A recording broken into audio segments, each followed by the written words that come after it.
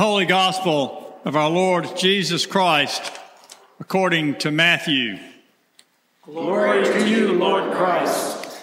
Now, the birth of Jesus, the Messiah, took place in this way. When his mother Mary had been engaged to Joseph, but before they lived together, she was found to be with child from the Holy Spirit. Her husband Joseph, being a righteous man and unwilling to expose her to public disgrace, planned to dismiss her quietly. But just when he had resolved to do this, an angel of the Lord appeared to him in a dream and said, "Joseph, son of David, do not be afraid to take Mary as your wife, for the child conceived in her is from the Holy Spirit. She will bear a son, and you are to name him Jesus, for he will save his people from their sins." All this took place to fulfill what had been spoken by the Lord through the prophet. "Look, the virgin shall conceive and bear a son, and they shall name him Emmanuel," which means God is with us. When Joseph awoke from sleep, he did as the angel of the Lord commanded him. He took her as his wife, but had no marital relations with her until she had borne a son, and he named him Jesus. The Gospel of the Lord. Praise to you, Lord Christ. I speak to you in the name of the one living God, Father, Son, and Holy Spirit. Amen. Please be seated. Today's homily is based upon Psalm 80, the psalm that we heard sung beautifully by the choir a minute ago. Now, I fully recognize the impact of such an announcement. It means there are people out there right now, even as I speak, who are thinking, "Jiminy Cricket, he could have given me a heads up, then I would have paid attention to the song." I feel your pain. I sat in those pews in an Episcopal church for 35 years, and I have to admit that maybe on occasion I took the psalm as a time for a mental break. So to make sure we're all on the same sheet of paper, I'm going to read the psalm one more time, and you can listen or follow along in your bulletin. Psalm 80. "Hear, O shepherd of Israel, leading Joseph like a flock. Shine forth, you that are enthroned upon the cherubim. In the presence of Ephraim, Benjamin, and Manasseh, stir up your strength and come to help us. Restore us, O God of hosts. Show the light of your countenance, and we shall be saved. O Lord God of hosts, how long will you be angered despite the prayers of your people? You have fed them with bread of tears. You have given them bowls of tears to drink. You have made us the derision of our neighbors, and our enemies laugh us to scorn. Restore us, O God of hosts. Show the light of your countenance, and we shall be saved. Let your hand be upon the man of your right hand, the Son of Man, who you have made so strong for yourself. And so will we never turn away from you. Give us life that we may call upon your name. Restore us, O Lord God of hosts. Show the light of your countenance, and we shall be saved." Psalm 80 is one of the group of psalms that is known as a lament. Now, the laments have a number of elements that go into them, but there are four primary elements that I want to review with us this morning. The first requirement, the first element of a lament is an address to God, invoking God's name, in other words. The second element is complaint. The psalmist complains about a situation, a setting, something going wrong. And as a part of that complaint, often there is an element of saying that, God, you haven't done anything about this. The third element is a petition, a request that God address the subject of the complaint, make whatever is wrong right again. And the final element, the fourth, is a promise. A promise by the psalmist in the future that the psalmist will worship and praise God. Now we find all four of those elements in Psalm 80. The address, as is typical, begins in the first verse. Look at the first 5 words. Hear, O shepherd of Israel. Hear, O shepherd of Israel. This address, I think, is significant because it's not only saying, I'm talking to you, God. It conjures up, doesn't it, a particular image of God, an image of tenderness. With the analogy to a shepherd, this tenderness is invoked because everybody in that day and age knew how shepherds treated their flock, with love, with tenderness, with care. And so the psalmist begins right off by saying, this is a God of love and tenderness to which we pray.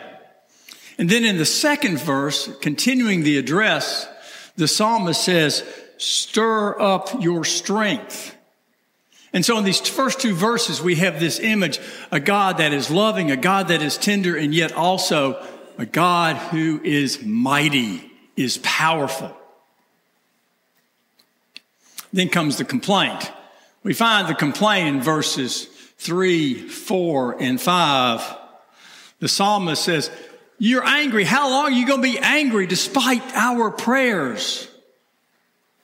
We've been fed bread of tears, bowls full of tears. And finally, the complaint, you have made us the derision of our neighbors. Our enemies laugh at us. Laugh us to scorn. And then the petition. Now, the petition in Psalm 80 is interesting in the sense that it is found in the refrain. And we read this same refrain 3 times in verses 3, 7, and 18. This is the petition. Restore us, O God of hosts. Show the light of your countenance, and we shall be saved.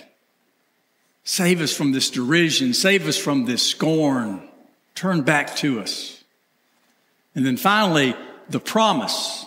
The promise is found in verse 17. And so will we never turn away from you. We will always love you. We will always praise you. We will always worship you.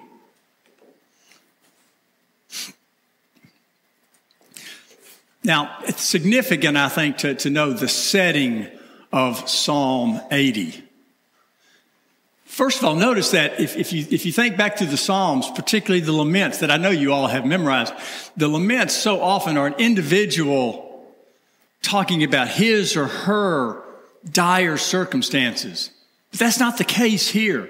The psalmist is obviously talking about a group of people, and so this is what's known as a communal lament. The psalmist is lamenting on behalf of an entire community. Now, this particular community is the northern kingdom of Israel. Think back with me, and you may recall that in ancient Israel, there were 2 divisions, if you will, 2 kingdoms. The northern kingdom, which was geographically larger, and then the southern kingdom, where Jerusalem is located. We know this because of the address to the invocation of the tribes of Benjamin and Ephraim and Manasseh. Those are all northern kingdom tribes. So we know this is on behalf of the northern kingdom.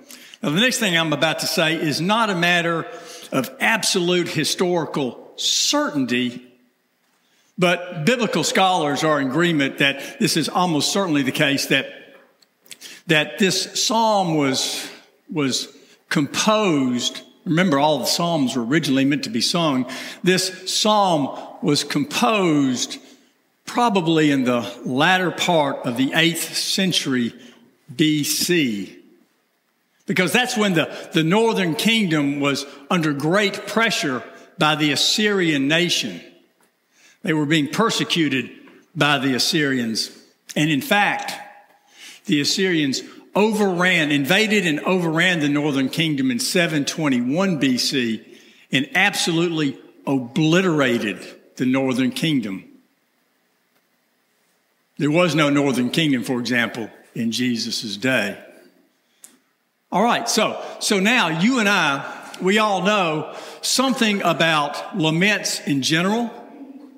We know something about this specific lament in particular. So what?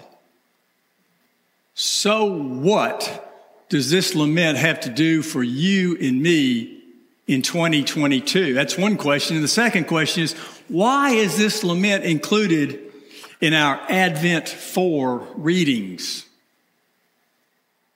Well, to get to that question, I want to tell you my two hopes for everybody in this room today. My first hope is that everybody in this room is happy in the sense that nobody has any profound unhappiness, any type of mental or emotional or spiritual pain. My second hope is that condition, that lack of unhappiness, rests with every one of us for the remainder of our lives, that from now on, we will never know that profound unhappiness from emotional, spiritual pain. Yet even as I speak these hopes, I know that neither are possible. I know, for example, that there are people in this room right now who are profoundly unhappy, who are suffering from some pain, some spiritual, some emotional pain. Now, I don't know that because I know all of your deepest thoughts and deepest feelings. I know that, if you will, as a matter of statistics. You see, the human condition is such that we all experience this deep emotional, spiritual pain from time to time in our lives. It's a part of life. And so it is frankly impossible with the number of people in this room right now that there's not somebody or some bodies who are in pain. And we all know, don't we, that this spiritual, this emotional pain can arise from so many directions. It could be grief over the loss of a loved one. It could be concern over trials and tribulations of a child. It could be financial issues. And the list is absolutely endless. But we all know that probably all of us have had some form of that pain in the future. We may be experiencing it now, and we almost certainly will have a period of time like that in the future. I've been through that. I'm no different than anybody else. Now, all this is important to understand why Psalm 80 and the other laments are important to us today. The first reason is this. The fact that there is this lament, the fact that there are the other laments in the Psalms, tells us that when we go through these painful times, these unhappy times, we are not alone. As I say, I've been through this. And I know, like you know, that when we experience this pain of unhappiness, instinctively we feel like it's just us. There's nobody else. Only we are suffering like this. Well, this psalm, the fact that this psalm goes back 2,700 years, reminds us that this is part of the human condition. And when we do suffer, we are never alone. And that's particularly important to understand in our culture, our contemporary culture. I don't know if this is a good thing or a bad thing, but I know it's a true thing that our culture is such that we've developed this attitude that if we are in pain, if we are uncomfortable, if we have things going wrong in our lives, we keep a stiff upper lip. We don't let anybody else know. But remember, when we go through this, there are those people we bump into who suffer just like we do. And by the way, it also reminds us that we would do well to practice forgiveness quickly for those who insult us or otherwise hurt us. Because we never know what pain that person may be suffering that could be the cause for what we see as inappropriate behavior. And so the psalm is important. One point, because it tells us we are not alone. The psalm is also important because it gives us permission. One of the most significant things about this lament and all the laments is the psalmist is unafraid to criticize God, to question God, to be angry with God, all the while, we've already noticed this, all the while recognizing God's power, recognizing God's love, and trusting that God will respond. But nevertheless, the psalmist today, metaphorically, is shaking the fist at God, right? Now, again, it is the natural response to deep unhappiness for you and I to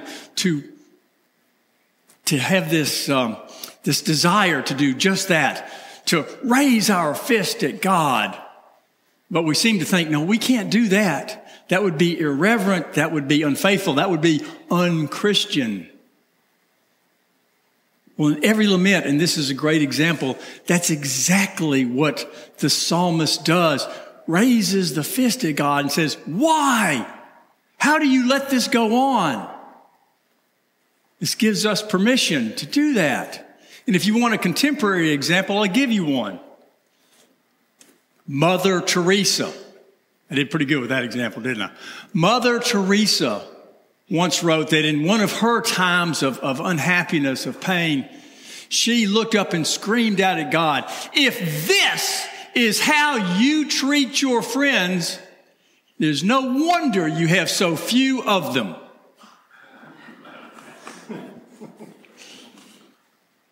Now, let's face it. If it's okay for the psalmist to do this, if it's okay for Mother Teresa to do that, to get angry and express anger at God, well, it's okay for Randy to do that. It's okay for us to do that. In fact, I'll go a step further. Not only is it okay, I will tell you it is a good thing. It's a good thing for several reasons. First of all, Mother Teresa again, she said that after screaming at God, she felt better for it. She did. And it's true that expressing anger under these circumstances is kind of a cathartic event, and it makes us feel better. There's no reason not to. Folks, we need to remember, God is big enough to deal with our anger.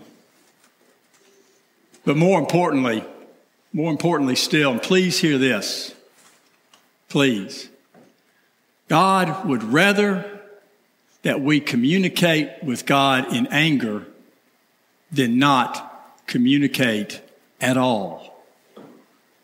God would rather that we communicate in anger than not communicate at all. So this is why the psalm is relevant to us 27 years after it was composed. It reminds us we are not alone. It gives us permission. All right then, Randy, preacher man, why are we reading this psalm on Advent 4? Well, Advent is the time, of course, that we prepare to celebrate the incarnation of God in the form of Jesus. Think about that for a minute now. Sometimes we let those words roll off of our tongue without thinking about what is happening. God becomes human. God took on human flesh in order to be able to walk among us, in order to communicate to us.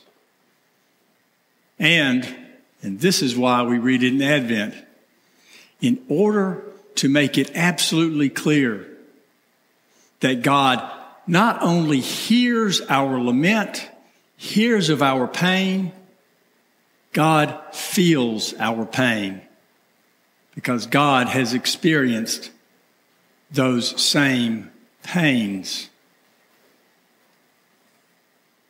And so today, hearing this lament on the fourth Sunday of Advent, we have what I think is not good news, it's great news. God knows of our pain. God hears of our pain. God feels our pain. And God responds with Christmas, with the incarnation of God in the form of Jesus. Wow. Amen.